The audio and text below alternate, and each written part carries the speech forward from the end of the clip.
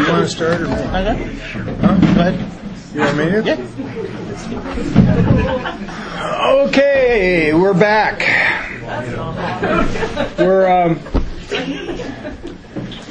We're going to cover 10 and 11, and we were just told to trim it down a little bit, but Do we need to take new conscience? these are two of my favorite stuffs because we do all this work, right, and we get all cleaned up.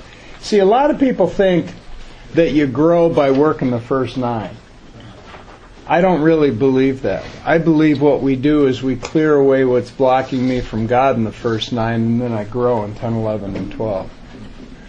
That's where I grow. And that's where I get to see what the spiritual life really is all about. And the last thing I forgot to mention when we were talking about amends, somebody just brought it to my attention.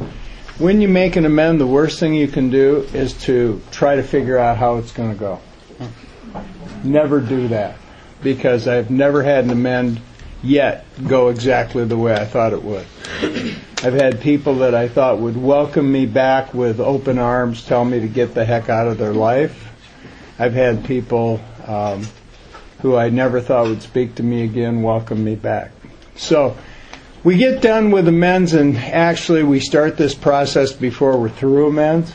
And what my sponsor had me do is read 10 and 11 out of the book every morning and do what it said to do. And read 10 and 11 out of the book every night and do what it said to do. There's a thing about being disciplined that we don't have, right?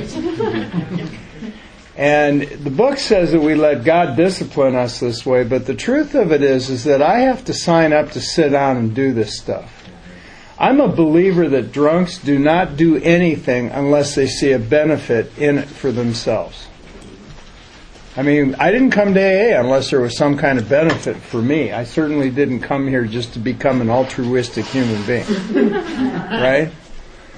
And 10 and 11 was like this for me. It was like being around these people and doing this deal because I committed to doing it, but I didn't start to see the benefits for quite some time. Okay? The 10th step has so much in it, and it's only a couple pages, so I'm going to quickly read it and just hit on a couple of highlights because there's so much in the 10th step. So on page 84 it says, this thought brings us to step 10, which suggests we continue to take personal inventory and continue to set right any new mistakes as we go along. We vigorously commence this way of living as we cleaned up the past. Now here's the first big deal about the 10th step. We have entered the world of the Spirit. It says that in 10. I made a decision to turn my will and life over to the care of God in the 3rd step, right? But it says to me in the 10th step is where we've entered the world of the Spirit. Here's where I am. I've gotten here. Now what do I do with it? Our next function is to grow in understanding and effectiveness. Now, a lot of people, and I think too, it talks about understanding and effectiveness of how to carry this message. That's what I think a lot of this is. But what ends up happening is because I'm awake now and not consumed with myself by the time I get done with 9, what ends up happening is I start to grow in understanding and effectiveness simply because I am aware of everything that's going on out here. Right? Where before I wasn't even aware of you. This is not an overnight matter. It should continue for our lifetime. Continue to watch for selfishness, dishonesty, resentment, and fear. When these crop up, we ask God at once to remove them. We discuss them with someone immediately and make amends quickly if we have harmed anyone. Then we resolutely turn our thoughts to someone we can help. Now, a lot of people have talked to me about the 10th step, that little bit of the paragraph is the 10th step. That's not the 10th step. That's a small part of it. And the reason it's there is to keep me out of me. My job according to the 10th step, is to carry the vision of God's will into all of my activities. That's my job. How can I do that if I'm consumed with me? I can't. Now, what makes me consumed with me? Selfishness, dishonesty, resentment, and fear. So what they're talking about here, as far as I'm concerned, Dave may have a whole different approach to this deal. But as far as I'm concerned, all that is an exercise to keep me out here so that I can carry the vision of God's will into all my activities. Because there's two things that have got to occur for me to be able to do that. One is I can't be consumed with me, and the second thing is I have to stay in the here and now. I cannot be out here. I can't be back here. If I've gone through the first 9 steps and I've still got regrets or something from the past, I've done it wrong. I better start looking at why. Or if I've got demons chasing me from the past and I'm done with 9, I better find out why. So you hear a lot, if you're new, you hear about this thing called 10-step buddies. And I have a couple of very close 10-step buddies, and then I have a few others that I use. But here's what we do, is the best analogy I ever heard about this portion of the book about continuing to watch for selfishness, dishonesty, resentment, and fear. And what most drunks do when they first come into the 10th step, they keep taking their spiritual temperature all the time. And what ends up happening is you're always looking at yourself again. That's not what this is about. What this is about is like driving a car down the street. You're not sitting there all tensed up, right? You're just watching. And all of a sudden there's a car over to the right. Okay, well, I can't go that way. I mean, it's about that simple. It really and truly is. So what we do is we continue to watch for, and it tells me continue because it's going to continue to happen, selfishness, dishonesty, resentment, and fear. Now, I can recognize, by the time I get here, I can recognize resentment and fear and don't mind admitting that very much. It's really no big deal. I'll tell you what I don't like to admit is that I'm lying, being dishonest, or selfish. Those are the two I don't like to admit. So it says, what do we do when we get this? Right? All of a sudden I'm sitting there and I'm going through my day, and all of a sudden I'm just consumed with all kinds of things. It happened to me just 5-10 minutes ago. I got a text. I went up to my room and I got a text on a real estate deal I'm doing. I think we have a problem. Will you call me tomorrow when you get out of your retreat? Whoa, my head's all over the place. And I'm about to come down and talk to you people about staying in the now. Right? You know? So I sat there. I didn't call somebody. I asked God to remove my fear of financial insecurity, right? And that I'll deal with it tomorrow when we're done with this. And it'll either happen or it won't, no big deal. But then it says, when these crop up, we ask God at once to remove them. At once. Not 2 days later. I have had so many people 10-stepping with me lately, people calling me to 10-step, and when I ask this question, I say, have you asked God to remove it? They all say, no, not yet. Because why? Some of us hold on to these like they're childhood friends. We don't want to get rid of them. We enjoy the drama. We enjoy the fear. We enjoy being pissed. But it keeps me in my head. So it's all about getting out of my head. So then it says we ask God at once to remove them. Here's the line that the 10-step buddy thing comes from, is we discuss them with someone immediately and make amends quickly if we have harmed anyone. What I personally do is when these things crop up, I'll ask God at once to remove them. If they stay on me and I can't think of somebody else and get out of my head, then I will call a 10-step buddy. And I have got designated 10-step buddies. If you don't have them, go find them. It's that simple. If you don't want a 10-step, it's because you're protecting your ego. I guarantee it. So if I'm holding on to something, and when I was newer, I'd hold on to something for 2 days before I realized I was sort of being pissy, right? When truthfully I was up to here in fear or selfishness, because I didn't know what was going on. I really didn't. It took my body and my brain a couple of years to straighten itself back out again.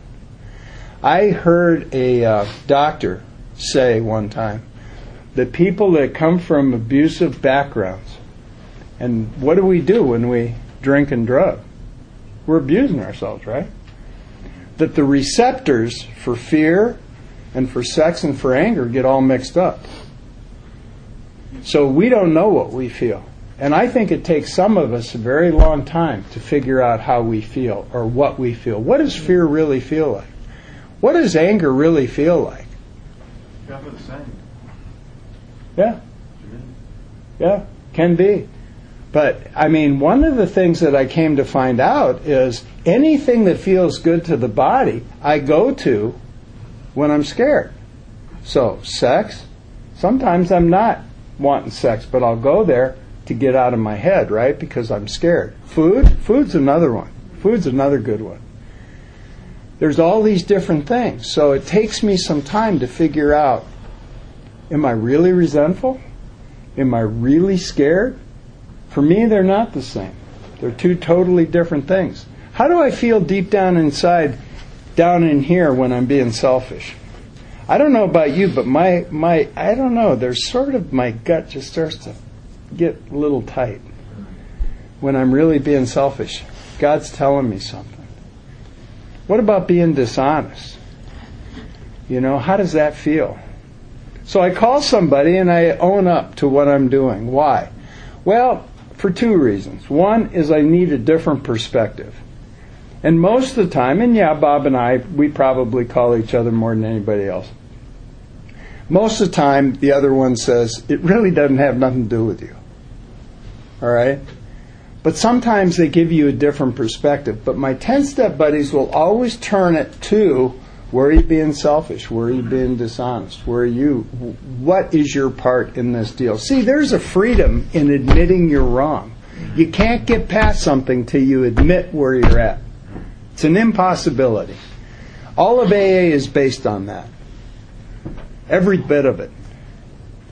So we ask God at once to remove them. We discuss them with someone immediately, make amends quickly if we have harmed anyone. Then here comes the hard part. Then we resolutely turn our thoughts to someone we can help. Doesn't say we mull it over. We try to figure out how to really hammer that person. Right? It doesn't say we beat ourselves up for being that way.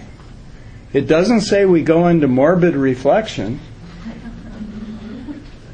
Oh, I should be better than this. Anytime you say you should be better than this, it's just your ego getting its ass kicked, so don't worry about it. Okay? And then you resolutely turn your thoughts to someone you can help. And what I've come to learn with that is it's whatever's going on in the here and now. If I'm in an office, maybe I'll get the secretary a cup of coffee. If it's somebody else that I haven't talked to that's going through a tough time, I'll give them a call. It could be a multitude of things. A lot of me is about calling my daughter and seeing how she's doing. Just doing something to get me out of myself. Right?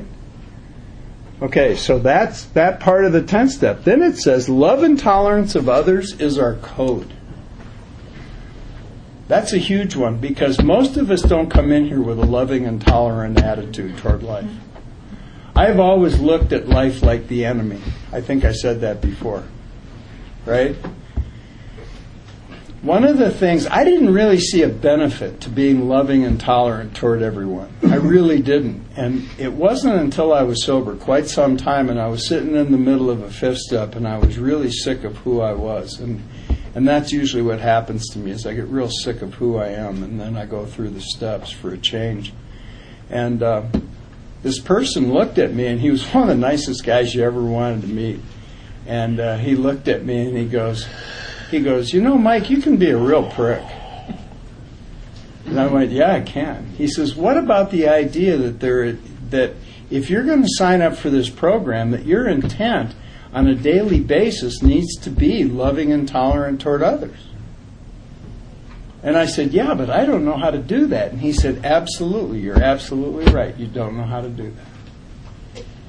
He said, I want you to start every single morning in your prayer and meditation and ask God to show you the way of patience, tolerance, and love towards your fellow man.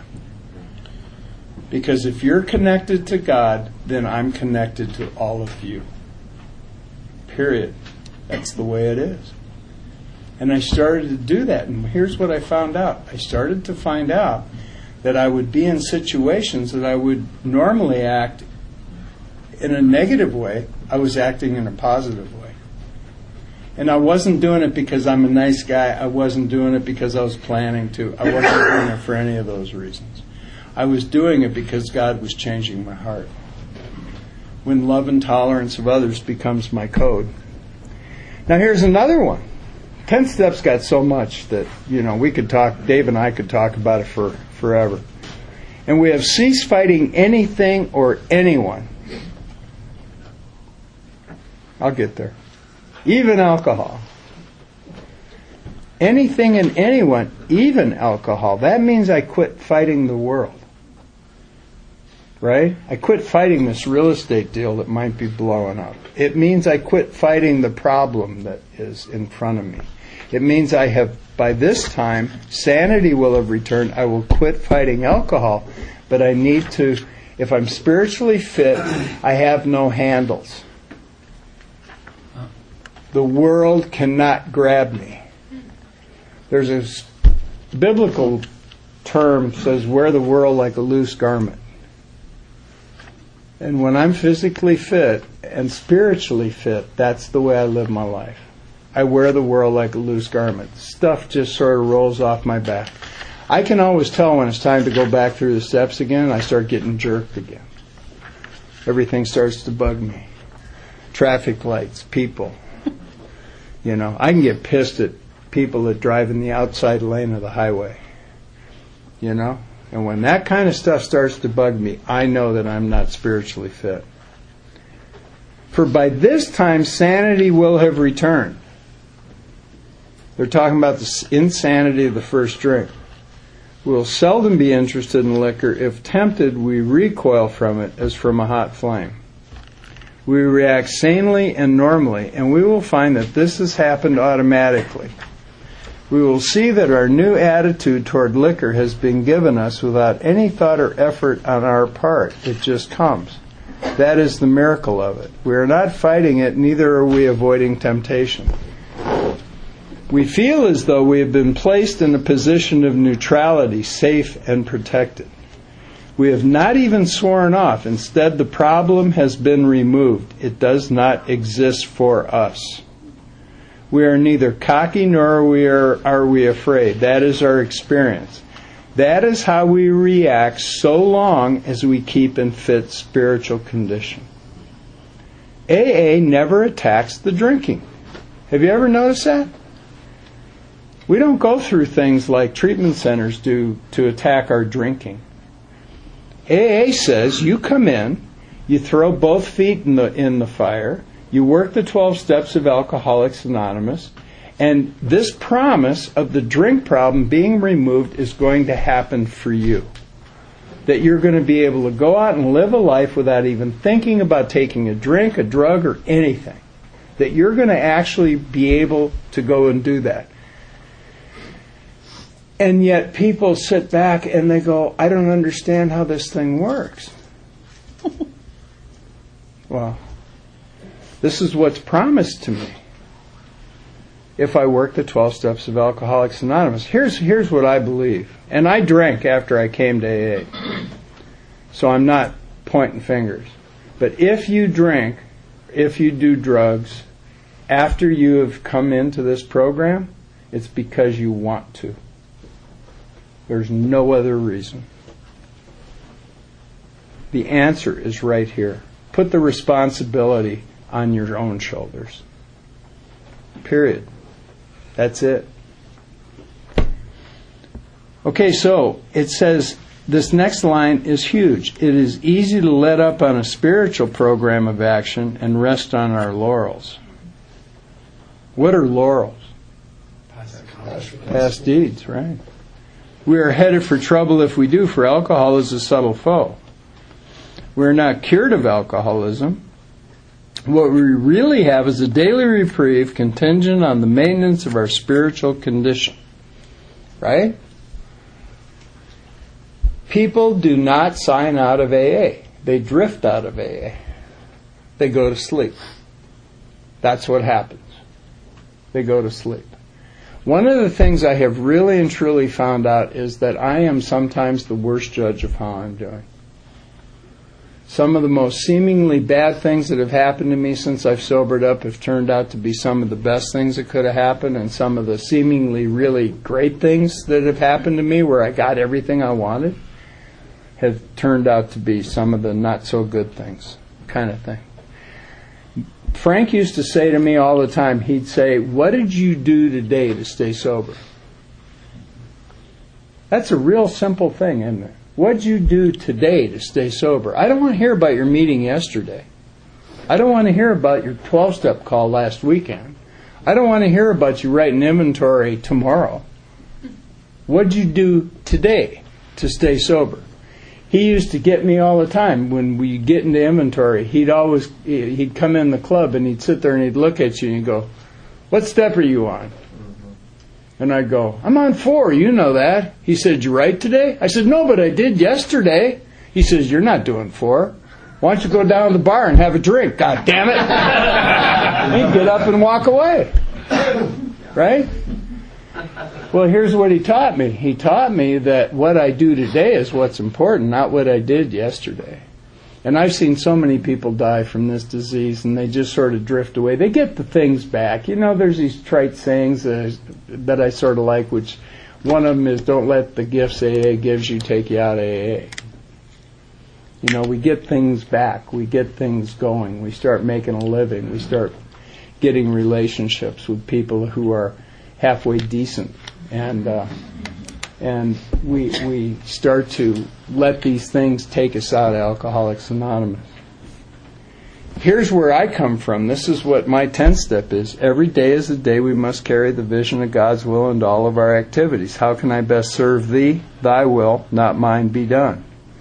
These are thoughts which must go with us constantly. We can exercise our willpower along this line all we wish. It is the proper use of the will. All of a sudden, it's telling me to think again, that I have a proper use of the will, and that's to carry the vision of God's will into all my activities. Now, I'm going to tell you how I do that.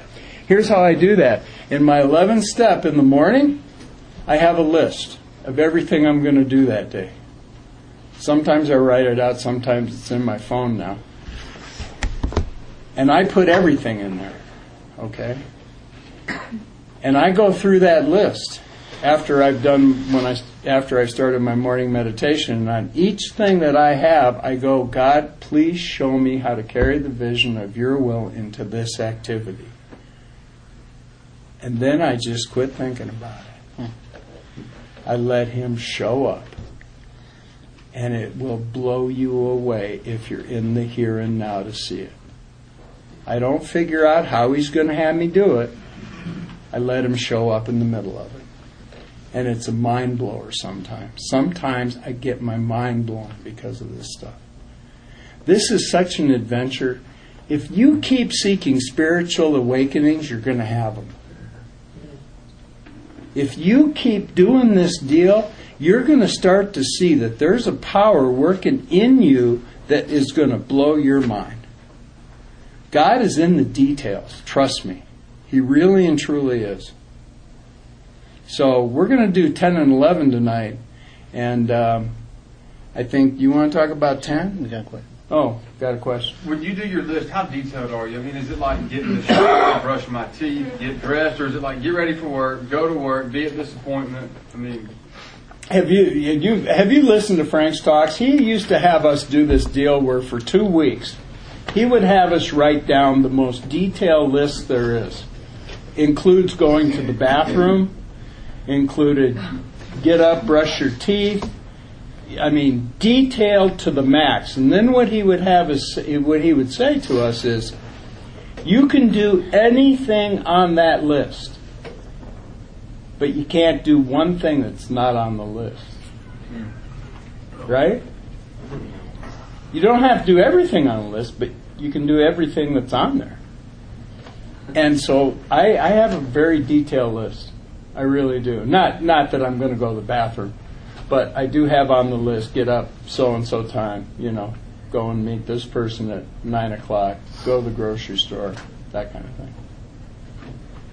What's your question? Do you want to talk about 10, or do you want me to go on to 11, then you share yours? What do you prefer? Why don't you do 10? Okay. I'm tired. David, alcoholic. Much like Mike talked about, when I was new, my first sponsor had me reading 84, 85, 86, 87, 10 and 11. And as I've shared before, I got the sobriety day, got a sponsor, but then I didn't do nothing for 14 months. I dove into building, not restoring, but actually having a career, my first career. And my first career was selling life insurance, okay? And not the long sell life insurance, the flim-flam life insurance. 40 minutes, I'm in your house. If I'm in your house 40 minutes, you're buying, okay? Anyway, I don't know where this fear of people came from, but by the time I got sober, I had it. Terror, bewilderment, frustration, despair. I've been bombed, I've been gassed, I've been shot at, and there was fear and all that, but nothing like at the end of my drinking. Okay? I used to go out in town to do my laundry because I couldn't stand staying on base. And I'm sitting there doing my laundry with a fifth of Jack Daniels between my legs, these families coming in and out, their kids and everything, and I'm looking at them like, what's your problem? Okay? Because I was terrified of people. And now I'm sober, I've got no solution. I'm not interested in the solution. I'm full bore in every character defect you can possibly come up with to fill the void of alcohol. And I'm going out and starting my first career. I told you that I was getting ready for a job interview on the day that I got sober. I made the job interview, and I got the job shaking like a dog shitting peach pits.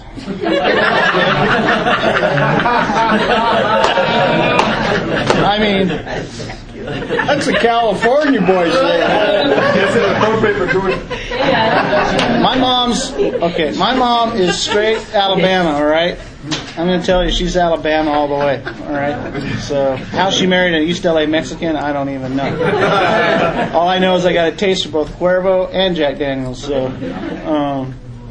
anyhow. So, I hate people, okay? And now I got to go stand in front of them and pitch them in 40 minutes or less to make a lifetime commitment and ask them for a check. All right?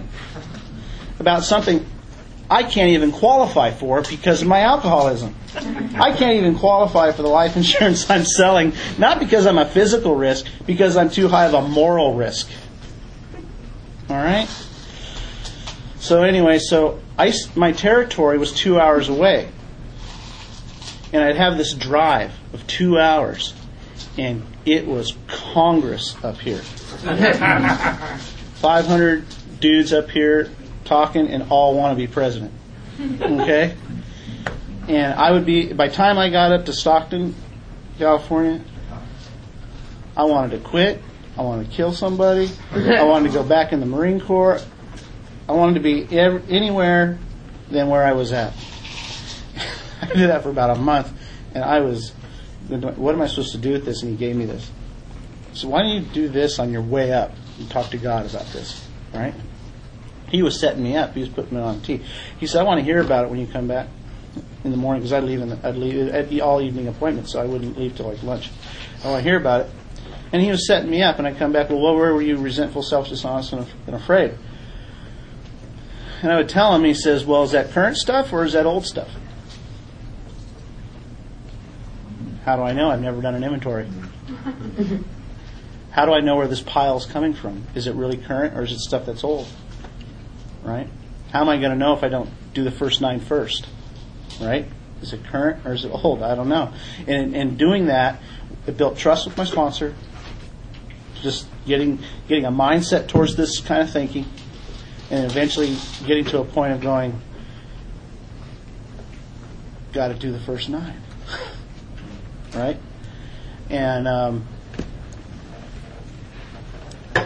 this entering in the world of the Spirit is, let me preface this by saying this, that I think the effectiveness of 10 is going to be based on the 2 steps that sandwich it. Okay?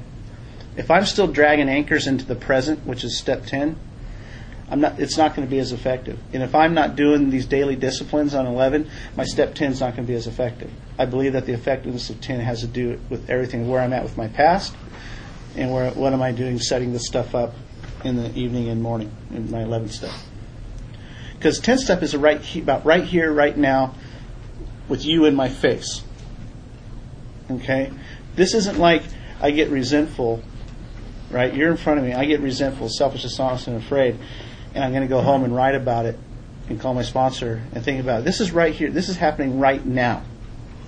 And my effectiveness to respond in this manner that this is outlined is really predicated on the power that's flowing through me at that moment. And so if I'm still dragging in anchors from the 9th step, the channel's still clogged. Okay? The channel's still clogged. And if I'm not clearing it out and getting it ready in 11, it's still clogged. Okay? So, but this entering the world of the Spirit, this is an opportunity to live a life where you're not only not drugged around by alcohol anymore. This is an opportunity to not be drugged around by your emotions, your mental obsessions, your impulses, your physical and material desires, to live and operate from the realm of the Spirit in this world. To be given power over those things. There's a line back in How It Works in the very beginning. It talks about there are those who have grave emotional and mental disorders. And I always hear people talking about how that's tied into people that are somehow have clinical mental and emotional disorders. But it never talks about it in that context. And it comes on the heels of we agnostics. And what I was taught about that is that there are those who have grave emotional and mental disorders. And what did we agnostics talk about? We worshipped our ideas. We worship sentiment.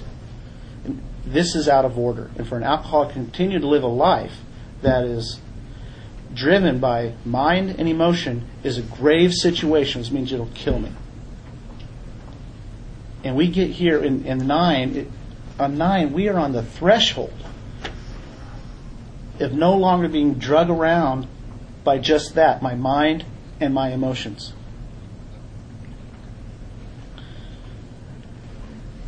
I don't need to be afraid of my emotions. God gave me emotions to feel. Emote. It's emotions that get me into action. It's emotion that gets me into motion. Without that, I don't get into motion. Apathetic people don't get into motion. Right? Because they don't feel anything. It's a sociopathic position. Its emotional nature's out of control in the other way. Okay? Emotions get me into motion. Action. Okay? And so we have this opportunity to this threshold of entering into this world of the Spirit and no longer be drugged around by that. So that we can, like Mike so eloquently talked about, carry a vision of God's will into all our activities.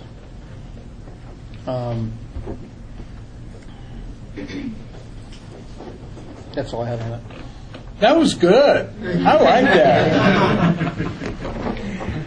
that. Okay, the 11th step, and I totally agree with Dave that this whole thing is combined. All right, the 10th step is about staying in the here and now. Here's my analogy of how 10 and 11 work together, okay? It's like a computer. When you boot up a computer in the morning, what does it do? It checks everything, makes sure everything's running right, it makes sure the power source is plugged in. If your printer's not plugged in, it tells you, right? I mean, it makes sure everything's running fine, and then the computer boots up, right? What happens all through the day? You got spot checks, you got your Norton antivirus running, you got this going on, you got that going on. And then at the end of the day, you boot down your computer. What does it do? It makes sure everything's okay, it makes sure everything's aligned, everything's set up, and then it shuts down. To me, that's 10 and 11 combined. That's how I look at it. I look at it like in the morning, I boot up, I use the 10-step throughout the day, and if I'm awake at my review at night, I know exactly where I've been selfish, where I've been self-seeking, where I've been thinking of myself only, where I haven't packed anything into the stream of life. Do I owe an amend? I know exactly what I'm doing, right? So the two of them work totally together. So it says on the bottom, page 85, it says step 11 suggests prayer and meditation. We shouldn't be shy on this matter of prayer. Better men than we are using it constantly. It works if we have the proper attitude and work at it. What's the proper attitude? Willingness. We have one willingness. What's the proper attitude? Lay aside prejudice, think honestly, and search fearlessly.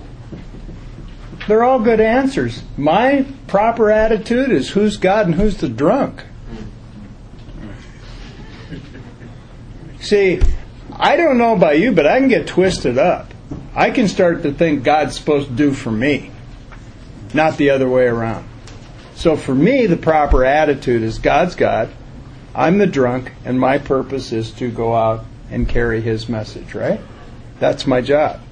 Carry the vision of His will into all my activities. So, it works if we have the proper attitude and work at it. It would be easy to be vague about this matter, yet we believe we can make some definite and valuable suggestions. I had the fortunate thing to happen to me. I did a big book workshop in Akron 5-6 years ago, and they took me to an Oxford group meeting down at that church, and I can't, what's the name of it? Anyway, there's a church that still has an Oxford group meeting. And this guy that was 90-some years old got up and spoke. And he was one of the members of the Oxford group when Dr. Bob came into the Oxford movement. And he got up and spoke. And he spoke about how AA is way too easy on us. Yep. About how those guys had to go to church every morning. How those guys couldn't get up off their knees until they had a conscious contact with God. And he said, you guys don't talk about God enough. It was great. I just love this guy. I really did. So here's where it starts. It says, when we retire at night, it starts in the night, not in the morning, for a specific reason. When we retire at night, we constructively review our day. Now, again, I say, if you're awake and in the moment, you're going to know all these answers. If you're caught up in your head about, is this real estate deal going to make? Is this girl going to leave me? Is my boyfriend going to run out the door? Is, oh my God, of course, we can get so petty, we just want to get to Starbucks on time. That can occupy some of our brains, right? So, when we retire at night, we constructively review our day. Did you know that Benjamin Franklin did a 5-page review every single night? Wrote it out? Frank had us write these out for a long time. Where were we resentful, selfish, dishonest, or afraid? Do we owe an apology?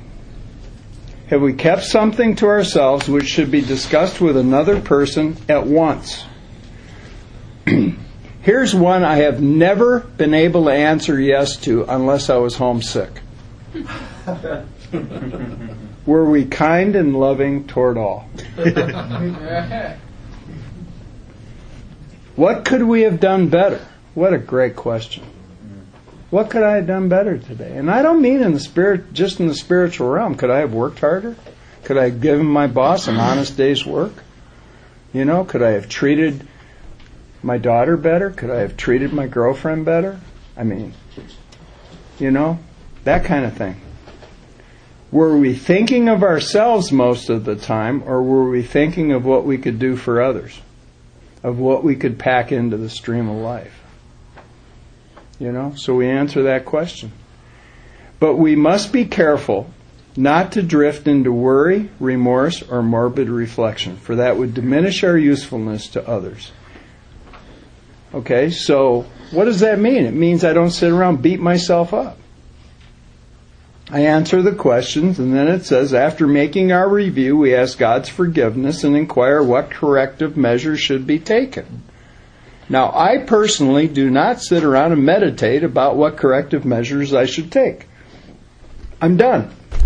Because when I get up the next morning and reboot the computer, the answers to what I should have done, what corrective measures I should do, are going to be there. See, when I ask God to do stuff that He's supposed to do, I believe He's going to do it. I don't doubt it. I really don't. Then it goes into on awakening. Now, one last thing about the evening review. A lot of people will say to me, oh, I'm just so tired, and I watched Jimmy Fallon, and then I was going to do it, and then I fall asleep. And, you know, it doesn't have to be the absolute end of the night. I'll do my review sometimes at 6, 7 o'clock before I even go to the meeting or something. Okay? Tonight I'll do it here because it's nice and quiet, and I don't have TV, thank God. On awakening, let us think about the 24 hours ahead. We consider our plans for the day. Here comes the list. And the list has been a proven thing for years. It's one of the best things any business person can do is make a list of what you got to do to keep you on track. Well, I think it's good for life, too. Before we begin, we ask God to direct our thinking, especially asking that it be divorced from self-pity, dishonest, or self-seeking motives. I hit this place years ago where I realized that sometimes I wake up scared, or sometimes I wake up already scheming about what I need to do that day. And I asked God, I said, God, would you make that very first thought I have in that place between sleep and consciousness this prayer? And ever since that day, this is my first thought. It's an amazing thing. Because my brain can take off like this. All right? Under these conditions, we can employ our mental faculties with assurance, for after all, God gave us brains to use. I hate it when people who've been sober for a long time go, oh, I'm just an alcoholic, I can't use my brain. Yes. I've been told, that my best thinking got me here. If you've worked the 12 steps of Alcoholics Anonymous and you do this stuff, then guess what? You get to use your brain. Because I'm telling you, this is leading into what's the bonus thing for this whole deal is intuitive thought. And this is leading to intuitive thought, which is what? It's the creme de la creme. It's the conscious contact. It's the walking with God on a second-by-second basis. And being able to go, what should I do here? And getting the answers. It's amazing stuff when I'm plugged in. Am I always plugged in? No. What takes me away from being plugged in? Me. Isn't that amazing? I get excited when I talk about this. So we ask God to direct our thinking. Under these conditions, we can employ our mental faculties with assurance, for after all, God gave us brains to use. Our thought life will be placed on a much higher plane when our thinking is cleared of wrong motives. In thinking about our day, we may face indecision. People say to me, I don't know how to make a decision. Well, it tells you in the book. We may not be able to determine which course to take. Here we ask God for inspiration, an intuitive thought, or a decision. Then the next line is we relax and take it easy. We don't go out and attack. We relax and take it easy. I have really come to the point now where if I have major decisions to make that I'm not sure about, I will never make them that day. I will ask God and I'll make them the next day. And it's really benefited me over the years. We don't struggle. We are often surprised how the right answers come after we've tried this for a while. What used to be the hunch or the occasional inspiration gradually becomes a working part of the mind. That's intuitive thought. Being still inexperienced and having just made conscious contact with God, it is not probable that we are going to be inspired at all times. We might pay for this presumption in all sorts of absurd actions and ideas. Nevertheless, we find that our thinking will, as time passes, be more and more on a plane of inspiration. We come to rely upon it. Frank had us listening to our intuitive thought all the time. If you're driving down the street and you think, I need to go buy some gum, go buy some gum. I should get coffee at Einstein's instead of Starbucks, go to Einstein. That's your intuitive thought. You've got to start to learn through this process how it feels. What is intuitive thought? How do I work with it? Where is it? It's in here. And pretty soon I start to develop this idea of what intuitive thought is. We usually conclude the period of meditation with a prayer that I be shown all through the day what our next step is to be. Step by step directions. See, I didn't know how to live life when I came to AA. I lived life like a hungry pit bull. I needed to learn how to live a successful life. That we be given whatever we need to take care of such problems. So tonight I'm going to say, God, give me whatever I need to take care of this real estate problem. And take me out of the equation. I don't even want to think about what I make out of it. It's not even essential. We ask especially for freedom from self-will and are careful to make no requests for ourselves only.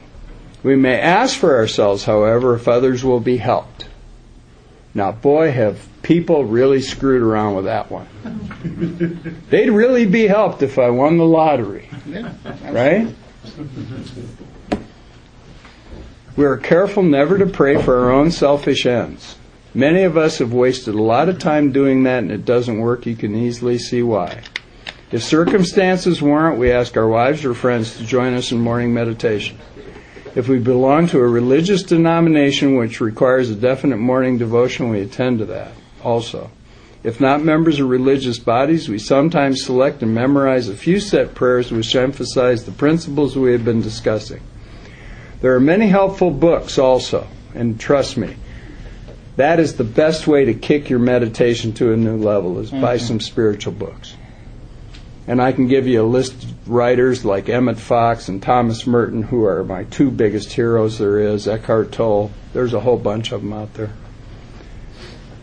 Suggestions about these may be obtained from one's priest, minister, or rabbi. Be quick to see where religious people are right, make use of what they offer. Now I'm going to hurry this down so Dave can finish it off, but I really want to talk about this part. Frank and all these guys were real big into this thing called the pause. And this is where it comes from. As we go through the day, we pause when agitated or doubtful. Now, the first thing I got to do is find out what it feels like to be agitated. We're not talking about pausing when I'm about ready to jump this guy's head, right? We're talking about when I first get agitated. Or when I'm in doubt. We ask God for the right thought or action. We constantly remind ourselves we're no longer running the show.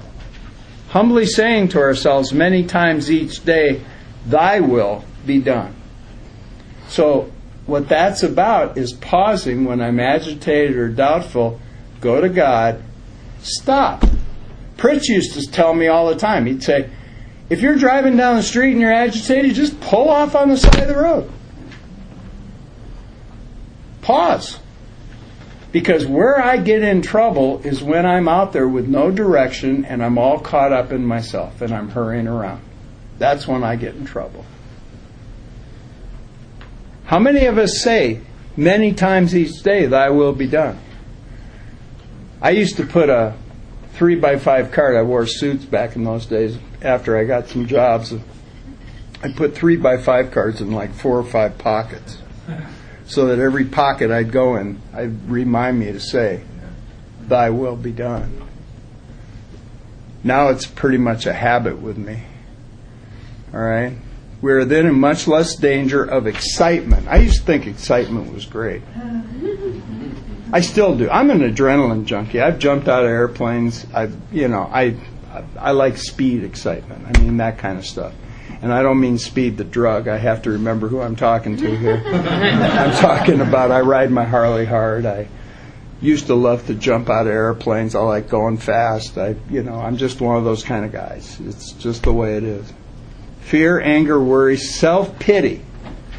Self-pity is a killer of alcoholics. And we don't talk about self-pity enough in Alcoholics Anonymous. Or foolish decisions. We become much more efficient. We do not tire so easily. We're not burning up energy foolishly as we did when we were trying to arrange life to suit ourselves. This is a way of living, folks, in 10 and 11 that takes me out of me and turns me to you, with the power of God working in my life. And if I will listen to this stuff and do this stuff, I get better at it and better at it and better at it and better at it. This isn't something I'm going to know how to do the first day I'm exposed to it. It takes a lifetime. And sometimes I fall hard.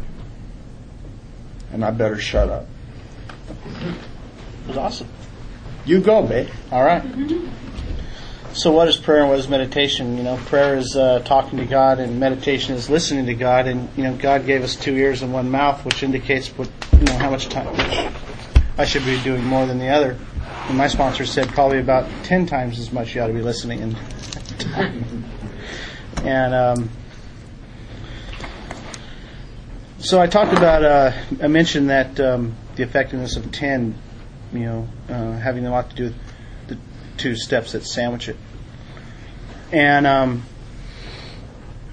one of the things that I do when I sponsor people, when we get into 11, is I want them to do 30 days straight of 11 steps with me, and I want to hear it every day. The only reason I do that is because I want them to experience what it's like to have God out in front of them. Because at some point you roll it, or God rolls it, where the correct you're getting a lot more positive answers out of these questions than you are getting negative answers out of these questions. You're getting a lot less corrective measures, and you start seeing this being a proactive step rather than a reactive step. Okay? There are times where I'll do this review. I do the setup in the morning. I got this path I believe God wants me to walk on that today. I go through my thing, and I come back to do a review, and lo and behold, there is resentment, selfishness, dishonesty, and fear. No big deal. But what's really impressive to me is that it didn't have the power to knock me off the path of what I was doing, what God wanted me to do that day. It's almost like the 10th step took care of itself. Okay? Now, that's not always, but there's a lot of times when I do that night in the review and go, wow, this happened. I got this resentment, but I wasn't knocked off the path. My effectiveness was not diminished. And it should have been. Right? And one of the things that I've been running into a lot the last 5 years of sponsoring is, I don't know what it is exactly, but these are people that are supposedly doing the work. My personal opinion is that they're navel-gazing. Okay? That they're just going so inward that it becomes a self-defeating practice. It's like, if I keep doing this and keep doing this, I'll get more spiritual than the other guy. Okay? And it's like it kind of goes like this, right? They kind of just wave the hand on 1, 2, and 3. They do a prayer. They write a little bit of inventory. They might fifth step some of it or all of it. They go to 6 and 7, do a quick 7-step prayer. There's no amends behind it. There's no nothing. And then there's no 10, 11, and 12 afterwards. And then they cycle right back through this.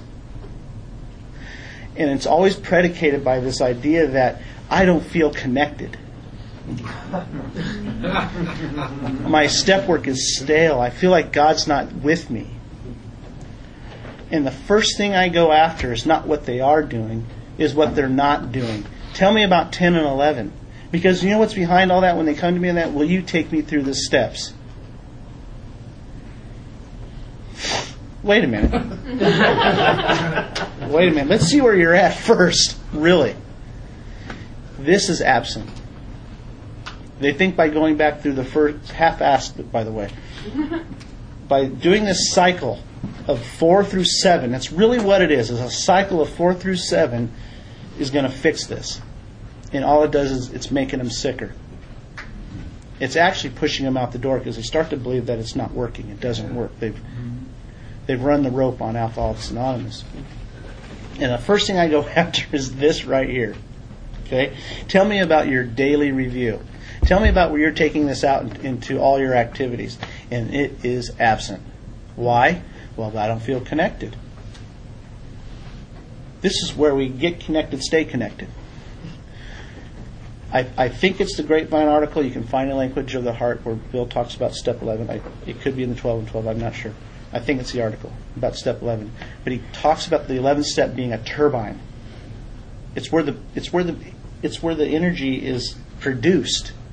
The power is produced that we need to go forward is in this 11th step. It's the power source. Okay? People that have relapsed, and I'm working with them. I ask them, "What did you do when you were here before? What did your 11th step look like? Non-existent. What did your 8th step? Was your 8th step list done? No. All this stuff is absent. Okay. It's rarely about I don't go to meetings. I didn't go to meetings, or I started falling away from meetings. Just take a look at their step work. It's usually pretty shoddy, or they haven't done it in a long time. They're trying to live off an old experience. Okay.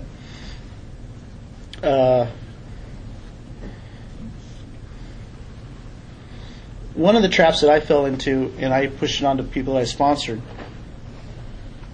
is this mindset that the next mistake I make in my character defects and whatever is going to be like the next drink that I take, right? And that is not the truth. And the 11th step confirms this. Got to be responsible for my own recovery, right?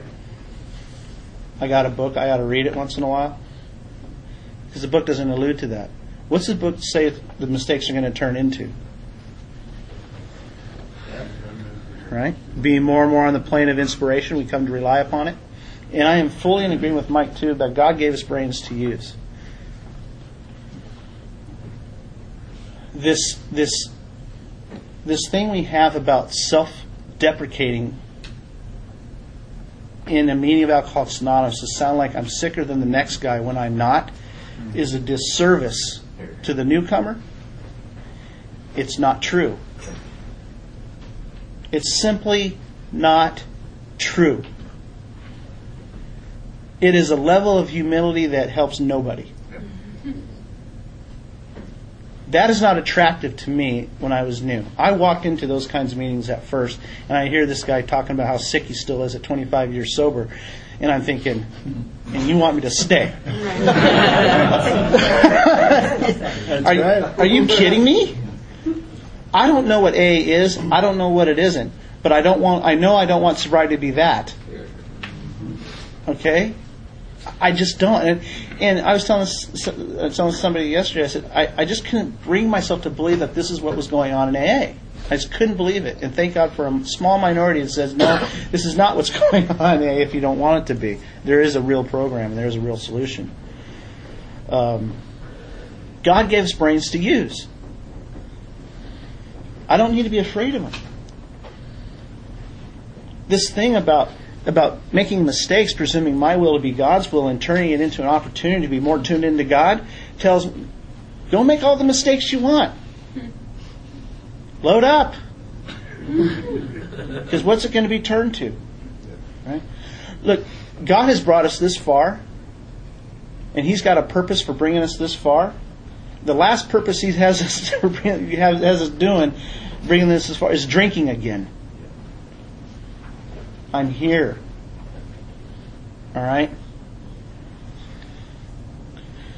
There's 3 kinds of prayer meditation in this whole thing. There's the audible prayer, there's a meditative prayer, and there's a contemplative prayer. Okay? I say that because if you've read Emmett Fox, like Bill Wilson listened to Emmett Fox, he threw this in here. Okay? And the contemplative prayer is this place where it talks about, we usually conclude the period of meditation with a prayer that we be shown all through the day what our next step is to be. And I don't look at my feet. I walk right out the door. I don't stare at my feet and where I'm placing them. I trust that wherever God has me going, what He has me doing, is exactly where He wants me to be and what He wants me to do. I don't have to micromanage that shit. Okay? Dan Sherman out in Santa Monica is a good friend of mine. I kind of inherited him when Joe went off to Brazil. And so he said something one time about meditation. He says it a lot. He says, I do 16 hours of meditation a day. And the first thing out of my mouth is that, you're so full of crap. And he talks about how all through the day it's a meditation. That this spot right here, all through the day, show me what my next step is to be, is a contemplative meditation that all throughout the day. And what contemplative meditation, contemplative prayer really is about my actions are the prayer. My actions are the prayer. Okay, and I trust it. Okay. This intuitive thought stuff can get downright spooky. Maybe not to people like Mike and I, but people that aren't used to it. It can really freak some people out. Like, you know, you're talking to people and they think, how did you know that? Yeah, that's spooky. Lots of listening to a lot of 4 steps and a lot of 5th steps and doing our own and this channel getting clear, and it's just, you just kind of know. You just kind of watch it happen. You know. I was out in Utah. Yeah, I was out in Utah making amends a long time ago, and some guys in AA. And I made my amends, and I thought it was going to be this whole nostalgic reunion, get misty and all that other stuff, and it wasn't that. I made my amends, got my business done, and God says, go back home. So I'm rat-holed in this hotel, kind of just waiting until morning comes, and I'm laying there. It's late at night, 10 o'clock at night, and I get this jolt down deep inside that says, get off your ass and go to the Alano Club at 10 o'clock at night on a Saturday in Salt Lake City. And I'm like, no, I don't want to do that. Get off your ass, go to the Alano Club, go. Fucking crazy.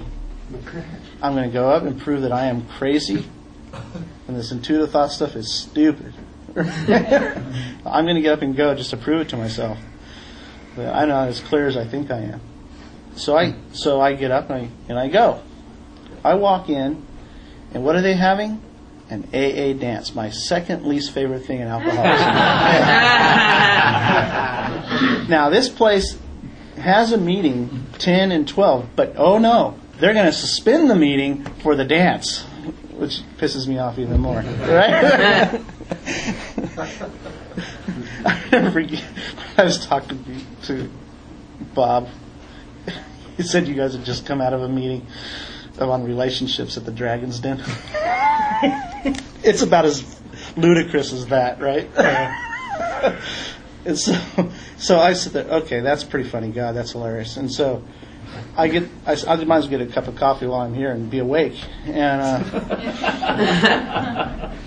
And so I get the coffee and I'm sitting there. And there's this guy way off in the corner of the Alano Club. You can smoke in that one. Salt Lake City, amazingly enough, you can smoke in it, right?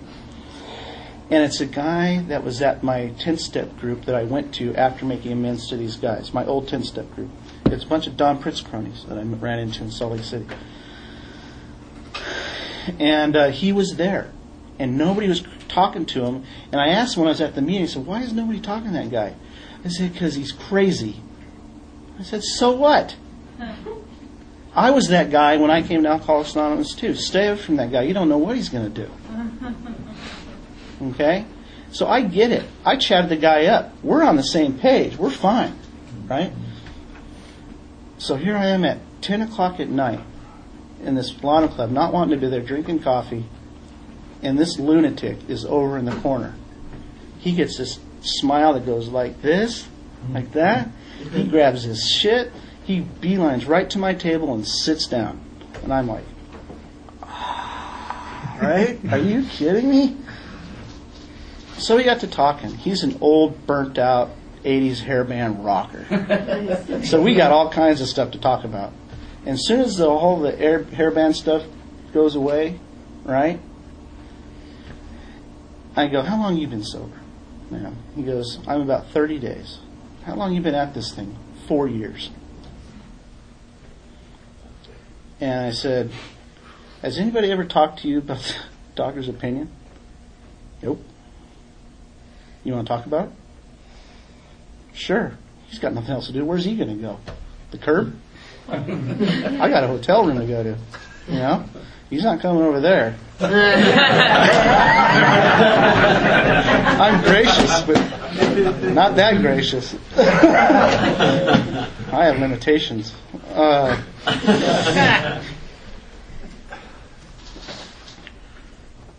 We closed the place at 2 a.m. on our knees doing the third step prayer. I hand them off to the guys that I made amends to so they could finish him off the rest of the steps. That guy's still sober today. I share that with you because it was such a powerful experience of trusting my intuitive thought. And I've had a bunch of others, but that's the first one that came to mind. What if I just say, screw you guys, you know what you're talking about. And the whole thing, I think I'm out there to clean off my side of the street and just make amends. No. My real purpose is to be a maximum service to God and my fellows, and that's what came out of that. Trust your intuitive thought. I'm a dad. Most of all my parenting with my son, when I'm with my son, is almost all intuitive thought. I rarely bring logic into it or reason. And we work out. It's awesome. We work out great. Okay? This thing about other books and church and religions and all that stuff, I am 100% in agreement with Mike about that.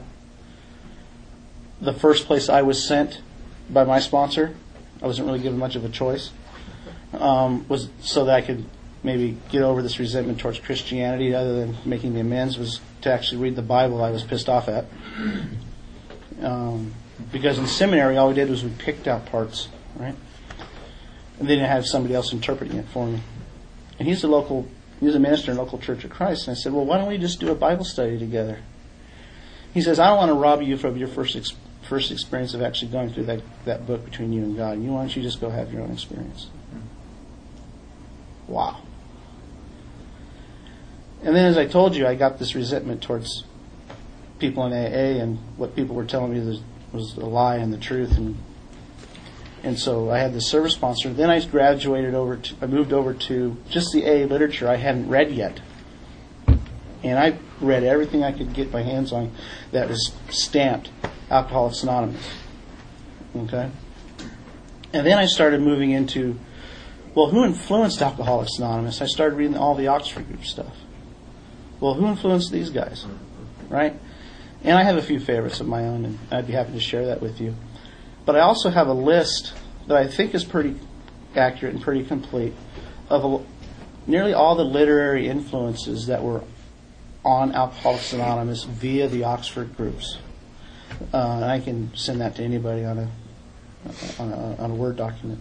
I have it on a Word document. So, and I haven't read them all, but I've read a good number of them. It's just interesting to me, and that where this came from, and the things like we're talking about here, writing down an 11th step. There's actually an example of how they did that in the book For Sinners Only by A.J. Russell, the book of the Oxford Group. There's actually they talk about how they did it, and then they actually have an example how they did this. It's fascinating. There's several books that were written by or pamphlets written by several Oxford Group authors on how to listen to God, and this whole intuitive thought and putting it into action and what they did with that. There's several out there that are really, really powerful and really effective, And, there used to be a couple of guys running around Alcoholics Anonymous for decades doing big book studies, and they're really good at it. And they used to talk about the Oxford groups a lot. And they used to talk about this context that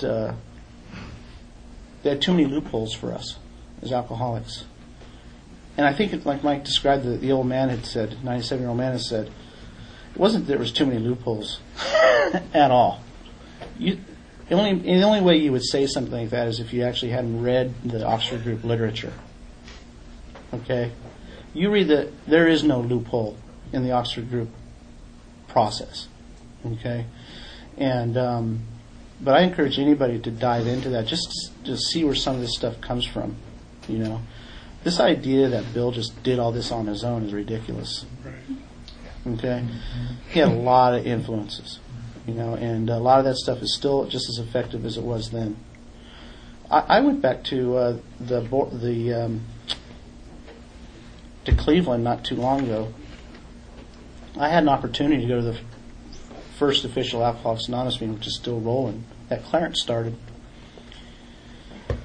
And just as Clarence would probably love it, I'm sure he's not, he's probably happy as hell. There's no traditions thing on the wall. There's 12 steps and 4 absolutes. Yep. And there's a Bible on the table. Yep. Okay? They read the 4 absolutes, just to let everybody know what they are. And it's just fascinating. Right?